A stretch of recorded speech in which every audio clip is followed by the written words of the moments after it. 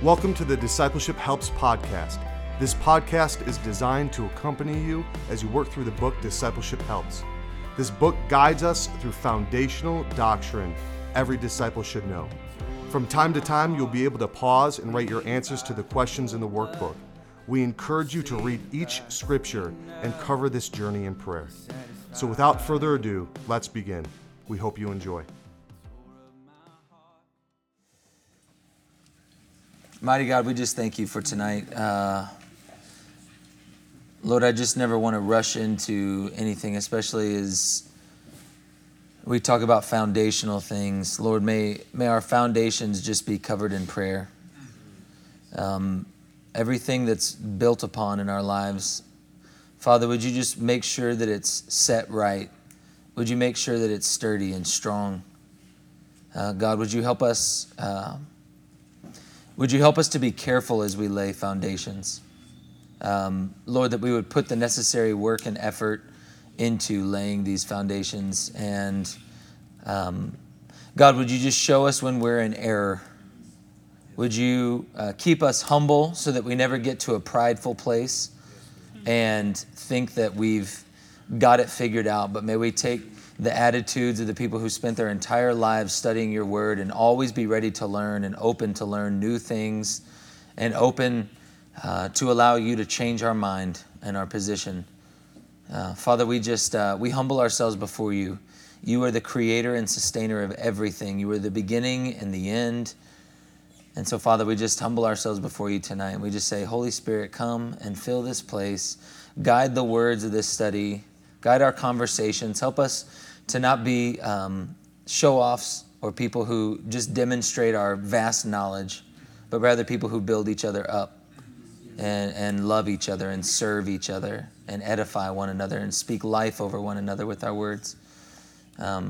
Just identify us by our love for each other and our love for you. In Jesus' name, amen. Amen. Come on in. Praise God. All right, so let's dig into lesson 7, reading the Bible.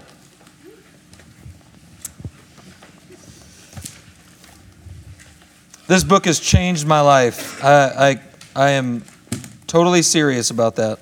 Bible? Our Father Abraham.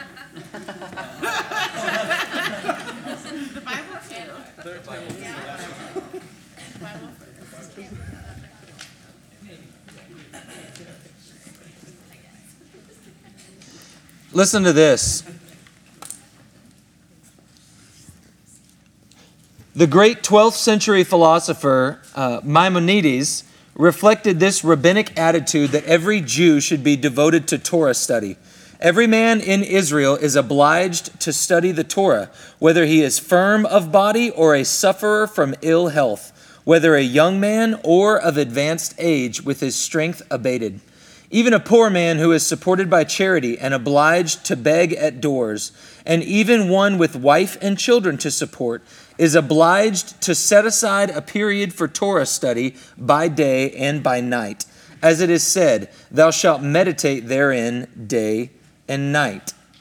This community-wide dedication to learning advocated by Maimonides is presently modeled in America in a remarkable way by the Hasidic community. Listen to this. Among the Hasidim in Brooklyn, New York, boys begin their study of Hebrew at age 3.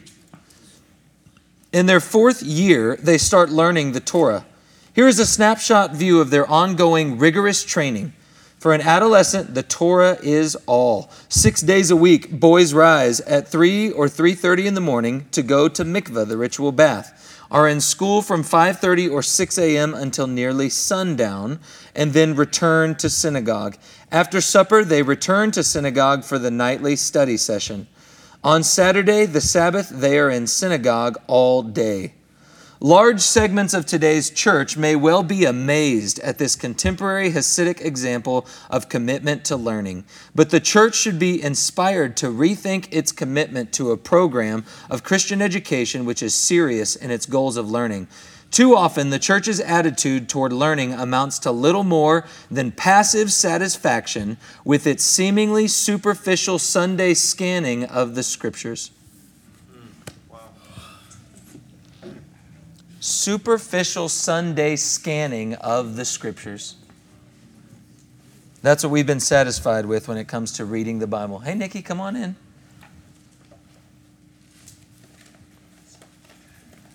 So, introduction. Traveling through a desert without a compass would be an insane thing to try. A compass or a map would ensure we would not be lost or even die wandering around in circles. God never intended the Christian life to be without direction. He has given us the Bible as a guidebook to help us through the pitfalls and obstacles we face. In Matthew 4:4, Jesus taught that the Word of God is our spiritual food, just like bread is physical food. Let's go there. Matthew 4:4.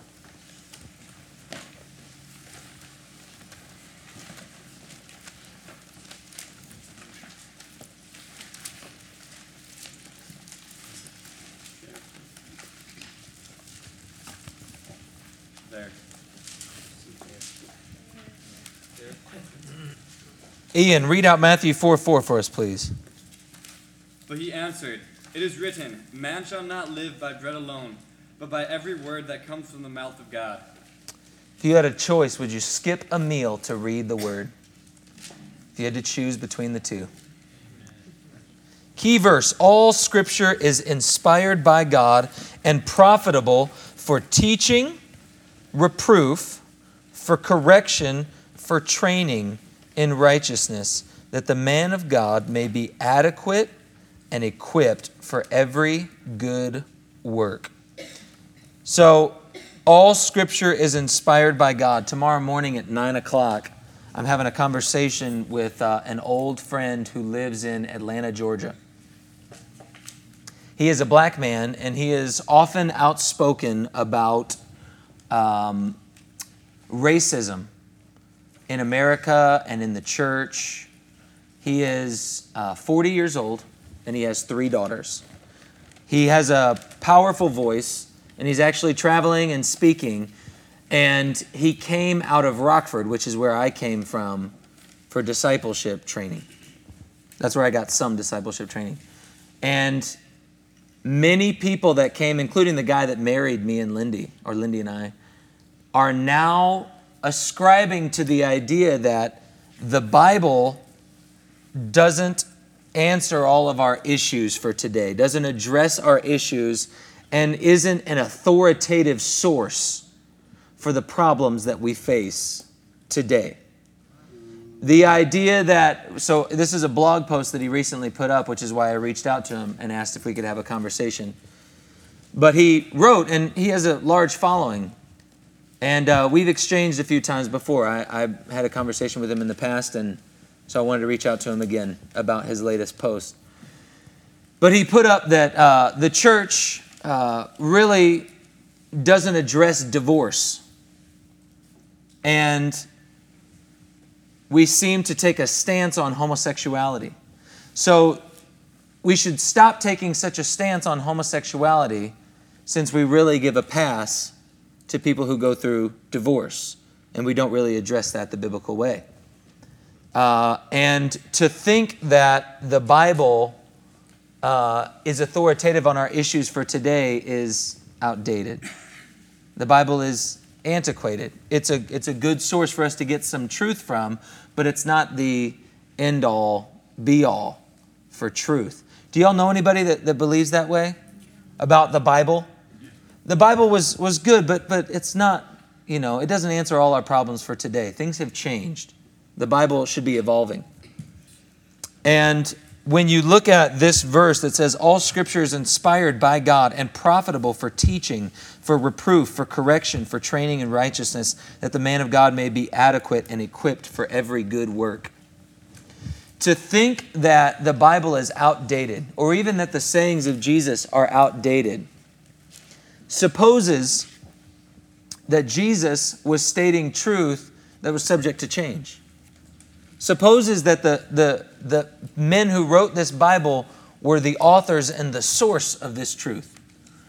When we think of this book as written by men, that came from the mind of men, from the hearts of men, and just from their own experiences, and not as God-breathed, and not as for today, not as living and active, not as an eternal word where no stroke of a pen will disappear until every bit of it has been fulfilled. When we don't see it as that, can you see how it's pulling at the thread and the whole thing begins to unravel?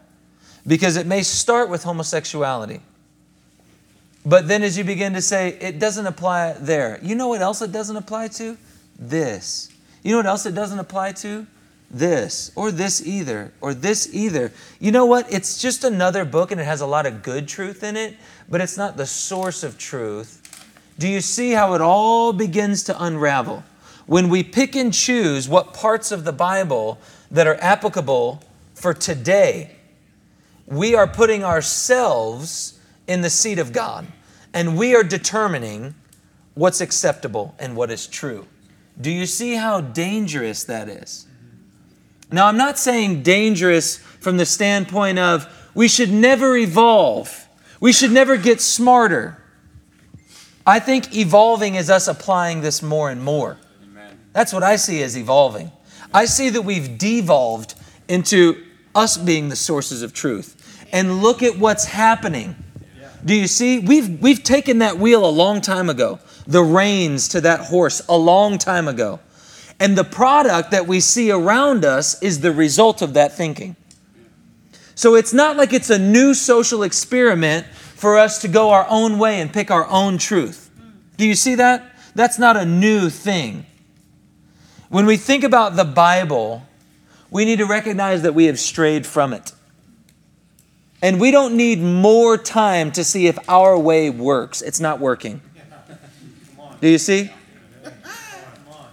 When people talk to me about, because we homeschool our kids, when people talk to, like, oh, your kids are going to be weird, they need to see what's going on in the world. What I tell them is the world will have their chance. This is my time. They'll have their chance. For now, I'm training. When I look around at the world and the job they're doing, the world's like, you should give your kids to us for a little bit. I'm like, you guys are doing a terrible job. Terrible job.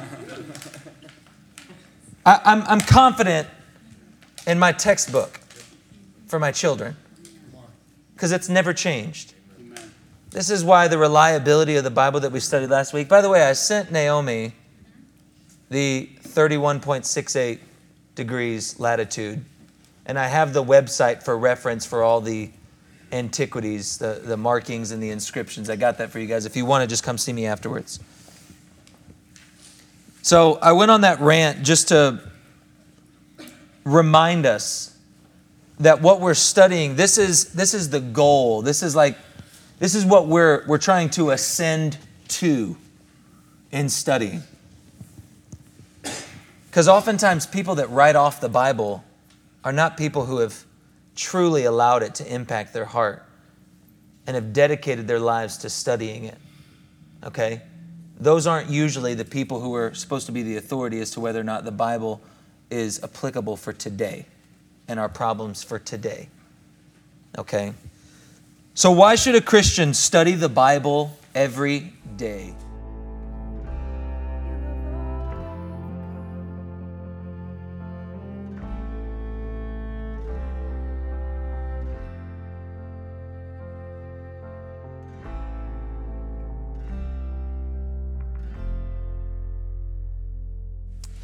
The Bible is the key to knowing God, since He has revealed who He is by means of Scripture. This is why the Bible is actually mankind's most valuable treasure, and the reading of it is a person's most profitable exercise. One of the other books that I was reading says if there was a fire in a house, after saving the souls who were in it, the first thing to be saved would be the Torah.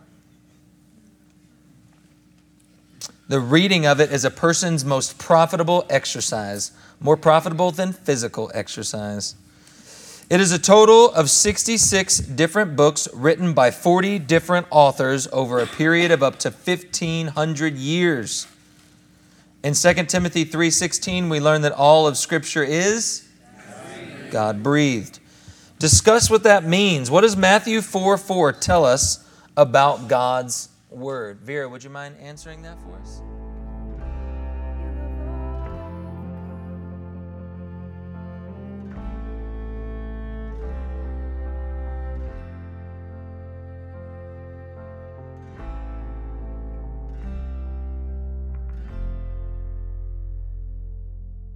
According to Matthew 5:18, how long will Scripture last? Until all of it has been accomplished. Amen. 2 Peter 1:20 through 21 teaches that the Scripture did not come by man's imagination, but men moved by the Holy Spirit. So did man make it up in his mind? No. But men were moved by the Holy Spirit. What does John 17:17 say the Word of God is? Truth. And what? Go ahead, speak that out. Truth that sanctifies us. What does sanctify mean? Set apart. Made holy. Why should we study the Bible? So let's discover the process found in John 8:31 through 32. Let's go there.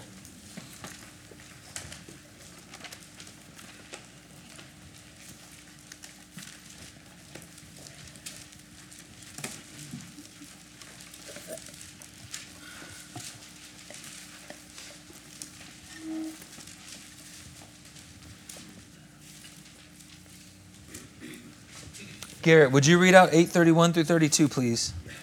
So Jesus said to the Jews who had believed him, "If you abide in my word, you are truly my disciples, and you will know the truth, and the truth will set you free." Elena, tell us the process that's found there. I said, if you abide in the truth, you will be his disciples, and you will know the truth, and it will set you free. Amen.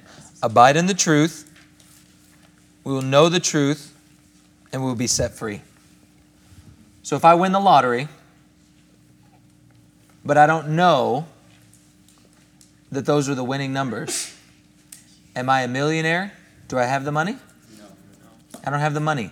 Once I know, wait a second, these are the winning numbers, I now can get the money. Think about knowing the truth and it setting you free. The truth is that Christ has died, that the wrath of God was satisfied, and that God was desiring to show mercy and grace to all men who would receive him. If they don't know and they haven't received, even though that gift has been extended to them, if they haven't received it, they've not been made free. If they've not received that gift, they've not been made free. 1 Corinthians 2:12 through 13 tells us to study the Scriptures that we might know what? This one is a little difficult.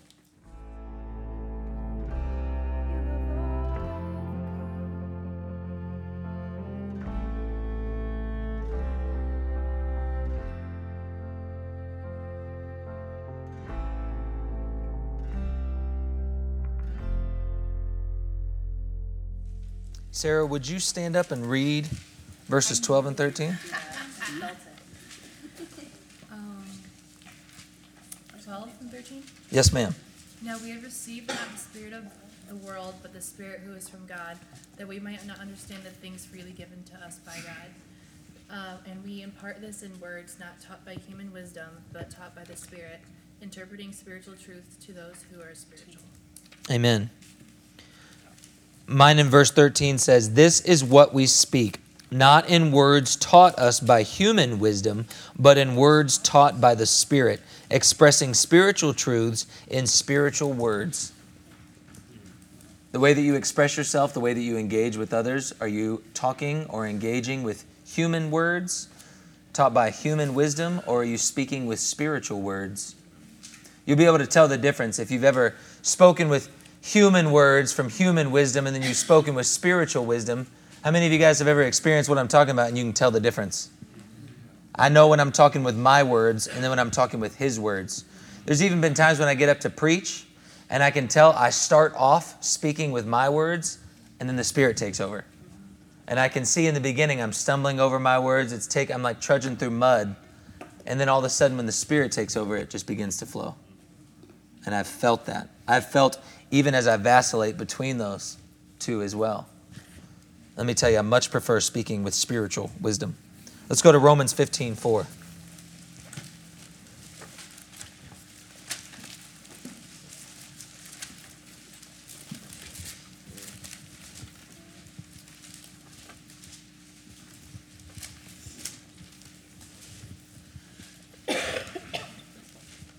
Alyssa Hamilton Reed, would you please mind reading Romans 15:4? It's your Facebook name. A lot of people, who just know me by Hamilton. So 15:4, right? Yes, please.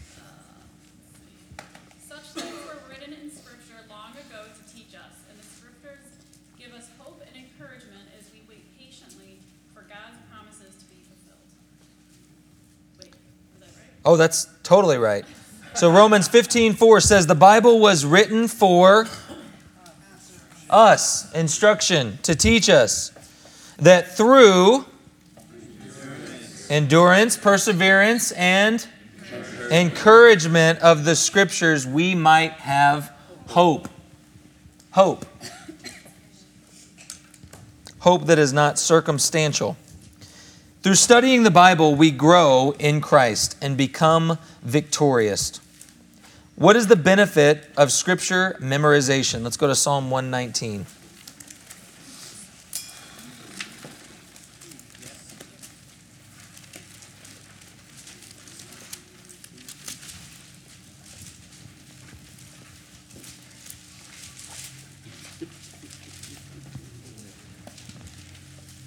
A quote that I heard from another book that I was reading says, the man who has read a passage of Scripture 100 times is not even comparable to the man who has read it 101 times.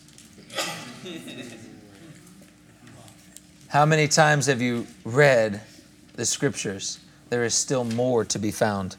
Kay, would you read Psalm 119:11, please? You in the King James? All right.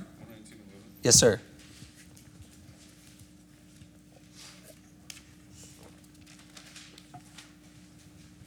Okay, I'm proud of you, man. I love you, brother. I'm excited for the things that God is doing in your life. It says, I have stored up your word in my heart that I might not sin against you. So what's the benefit of Scripture memorization? Not sinning against God. That's a good benefit. Have the cards gone around? Where are the cards at? Did they stop with someone? Ooh, who has them? Jade has them? Does everybody have a card? No. Here we go. Would you mind opening? Psalm 121. Next week when I come back, I will have this memorized and I will tell it to you.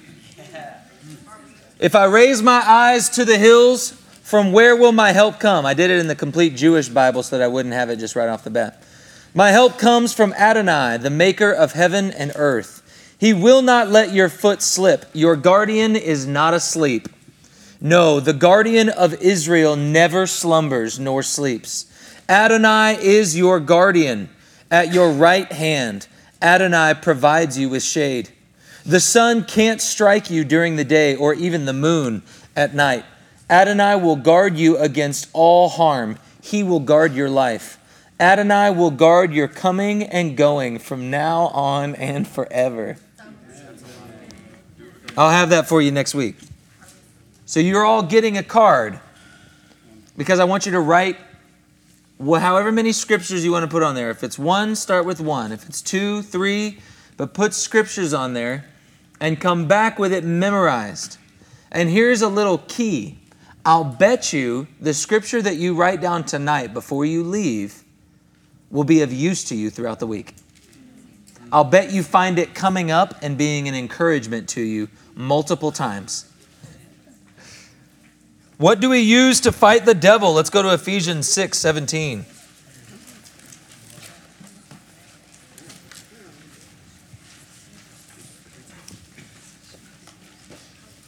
So Ephesians 6:17. Anthony, would you mind reading that for us, please? Yes, sir. Let me get there. I believe it's the sword of the Spirit, which is the Word of God. Come on. He has hidden the word in his heart. Is that the whole verse? No. Keep going. And take up the helmet of salvation and the word of the Spirit, which is the Word of God. Amen. So the sword of the Spirit, which is the word of God. We use the sword of the Spirit to fight the devil. This is the word of God.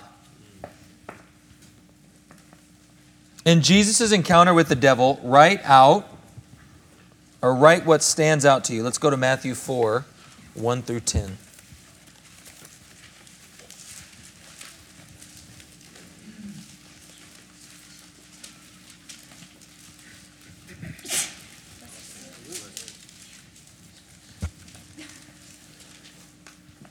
Jackson Douglas Design, will you please read Matthew 4, 1 through 10, please? Would you mind standing? Then Jesus led up by the Spirit into the wilderness to be tempted by the devil. And after fasting 40 days and 40 nights, he was hungry. And the tempter came and said to him, "If you are the Son of God, command these stones to become loaves of bread."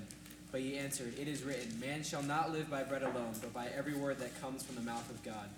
Then the devil took him to the holy city and set him on the pinnacle of the temple and said to him, "If you are the Son of God, throw yourself down, for it is written, he will command his angels concerning you. On their hands they will bear you up, lest you strike your foot against a stone." Jesus said to him, "Again, it is written, you shall not put the Lord your God to the test." Again the devil took him to a very high mountain and showed him all the kingdoms of the world and their glory. And he said to him, "All these I will give you, if you will fall down and worship me." Then Jesus said to him, "Begone, Satan, for it is written, you shall worship the Lord your God, and him only shall you serve." Beautiful. So let's have a few. What stood out to you guys?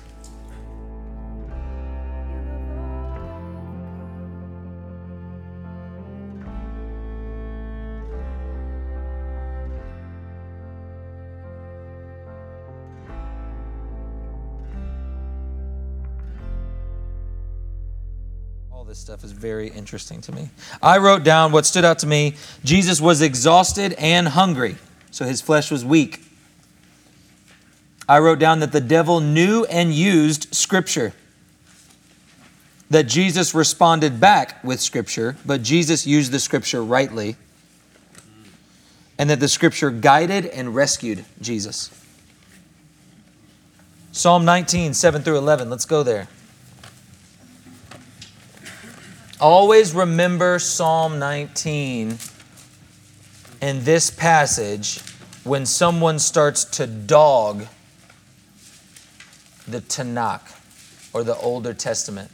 And this passage that we're about to read, it is so crucial because it is David, who I believe is a picture of a Spirit-filled believer in the Older Testament. That's why he stands out the way that he does. Because when he was anointed as king, the Spirit rested on him and remained from that day forward. So we see that the law, the characteristic of the law is it's perfect. What does it do for me? Restores me. Elder Mark, tell me a characteristic of the testimony of God.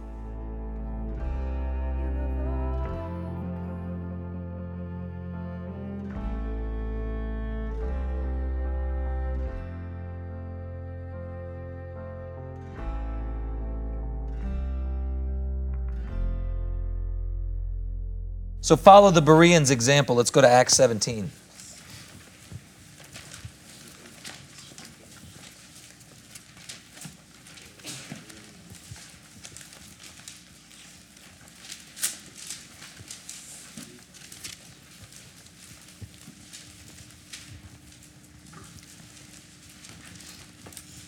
Mr. Mark Millman, would you read Acts chapter 17, verses 10 and 11, please? As soon as it was night, the believers sent Paul and Silas away to Berea. On arriving there, they went to the Jewish synagogue. Now the Berean Jews were of more noble character than those of Thessalonica, for they received the message with great eagerness and examined the scriptures every day to see if what Paul said was true. So Paul, being who he was, didn't do it for him. They were ready to receive what he had to say. But even Paul's reputation that he had built up by the time that he got to the Bereans was not enough for them simply to take him at his word. What if each time a sermon was preached up here, you opened your word and examined the scriptures to make sure they were interpreted rightly as the message was delivered to you? That's what the Bereans did. What if each time we got up here to give a message, you didn't simply take it, but you wrote it down, took the notes on it, and then went back to see if we got it right? Because maybe we didn't. Maybe we did. Probably we did. I don't know, maybe. But what if that was the attitude that we took? Because we knew that it was life or death. And we cared so much about the Scriptures that we wanted to go back and examine them for ourselves to make sure they were treated rightly. That's what the Bereans did. So we read here, number 1, they read with an open mind. Number 2, they examined the Scriptures. And number 3, they searched daily. Brad, would you take Joshua 1:8? Taylor, would you take Job 23:12? Vicky, would you take Psalm 119:37? And Wes, would you take Jeremiah 15:16?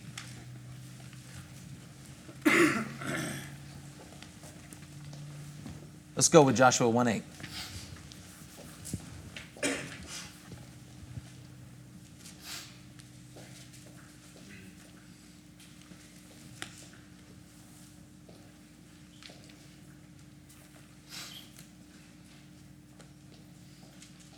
Who had that, Brad?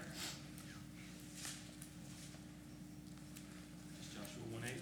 Yes, sir. Keep this book of the law always on your lips. Meditate on it day and night, so that you may be careful to do everything written in it. Amen. Job 23:12. I have not departed from the commands of his lips. I have treasured the words of his mouth more than my daily food. Treasured the words more than my daily food. Psalm 119. Turn my eyes away from worthless things. Preserve my life according to your word. Amen. The word preserves my life. Jeremiah 15:16. Your words were found, and I did eat them, and your word was unto me the joy and rejoicing of my heart. For I am called by your name, O Lord God of hosts.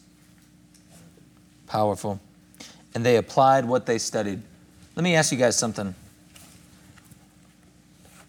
When I say revival, how many of you guys know what I mean? I'm talking about revival. If I said, man, we want to see a revival in here, y'all know what I mean when I talk about revival? How many of y'all have ever been to a revival? A revival. Ryan, tell me about your experience at a revival.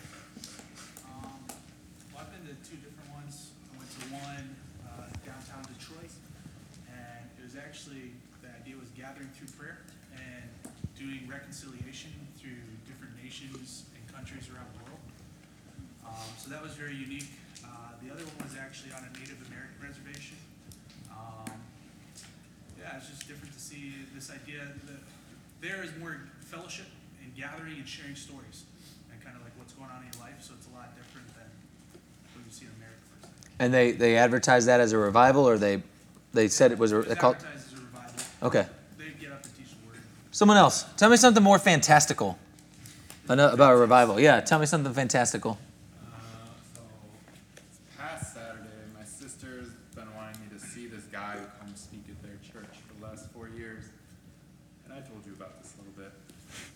He's advertised himself, he's branded his entire ministry as Revival Lifestyle. And basically, he stood on stage for an hour and yelled at us. Oh, sorry that you had to go through that. We like the music. Now imagine that times 10, and we had to listen there for an hour. And everybody, for some reason, was on their feet for the whole hour. Okay, all right. Revival. Someone tell me about a revival. It doesn't have, you don't have to paint it in a bad light. Don't be shy. If you've been to a revival, you think it was awesome, tell me about it. Yeah, Alyssa.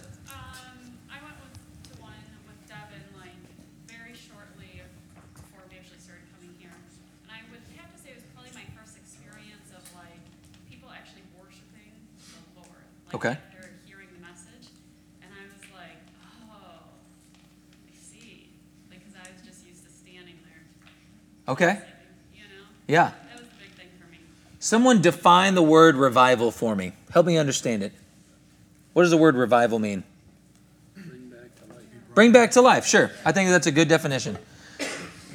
I want to tell you about a word called revolution, real quick, just for a second. A revolution is literally just a circle, just like a wheel going around one time. That's a revolution. You have an RPM, revolutions per minute. Revolution. A revolution is when something comes back full circle. It's gone all the way around. Do you know from the Garden of Eden to the time that we're back in the garden, you see a revolution.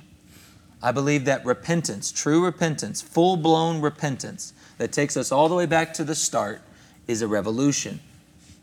When we talk about the move of God that we want to see here, now I'm talking to us here in the room. I'm talking about a revolution. A revolution is built on the Word.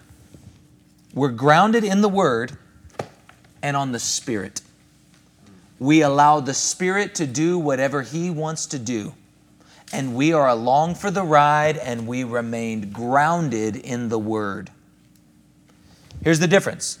I believe that there are revivals where the Spirit is allowed to do whatever He wants to, and it can go off in left field. It can get crazy there. Yeah. If it's not grounded in the Word. Definitely. I believe that there are revivals that have happened because of the Word, like the Renaissance. When the Renaissance happened, it was because Gutenberg made the printing press and got Bibles into people's hands. And then what happened? Renaissance means rebirth. It means rebirth, and that's when the arts exploded. Dance, music, songs, art exploded. Inventions exploded. Why? Because the Word of God was brought back into the culture. You can have one or the other and it be a revival. I believe when you have both, it'll be a revolution. And what will happen is a culture will be developed. There are miracles that happen in this church. There are healings that happen in this church. There are moments of words of knowledge that are given. The spiritual gifts move in this church. You don't see us highlighting those as much as we highlight the Word. Yeah. Because day in and day out, what you typically need is not a healing miracle, but rather to do what the Word of God says. When we combine them both, you will have people who are living righteousness, bringing justice, and are led and guided and empowered by the Spirit. This is us doing what the Word says. So when we are studying the Bible, and when we're doing discipleship helps, and we're going through all this training, I want to give you a picture of the end of where we're trying to go. I believe that God is taking us down the path of a revolution, and I believe that that's what's happening. And I believe that this world desperately needs it. A revolution to take us back to the start. But we won't be the same as when we started. We'll be better, stronger, more empowered, and there will be more of us. It won't just be Adam and Eve. We'll have this garden populated with people from every nation, tribe, and tongue. Amen? Amen. Establish a daily time with God's Word. This is your homework. So for this week, every single day, establish time with God's Word. Here's your homework. Number 1, set a time and be consistent. Number 2, choose a place that is quiet and free from distractions. Number 3, have a plan. If you arrive there and say, look, God, I don't know what I'm supposed to do, so make something happen. Right? That's not a plan. Begin with prayer. If you want to write this down, pray back Psalm 51, then pray Psalm 139. These are just examples. If you don't have something to go off of, I'm giving you something to go off of. Psalm 51 and Psalm 139. Start there.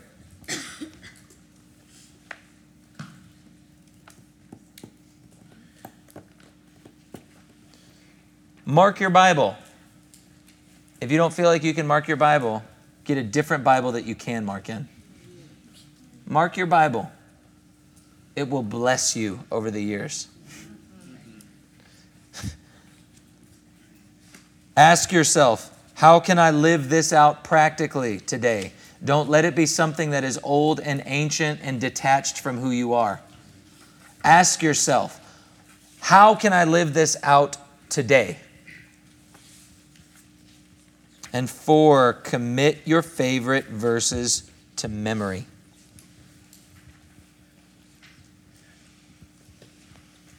Write them out on cards.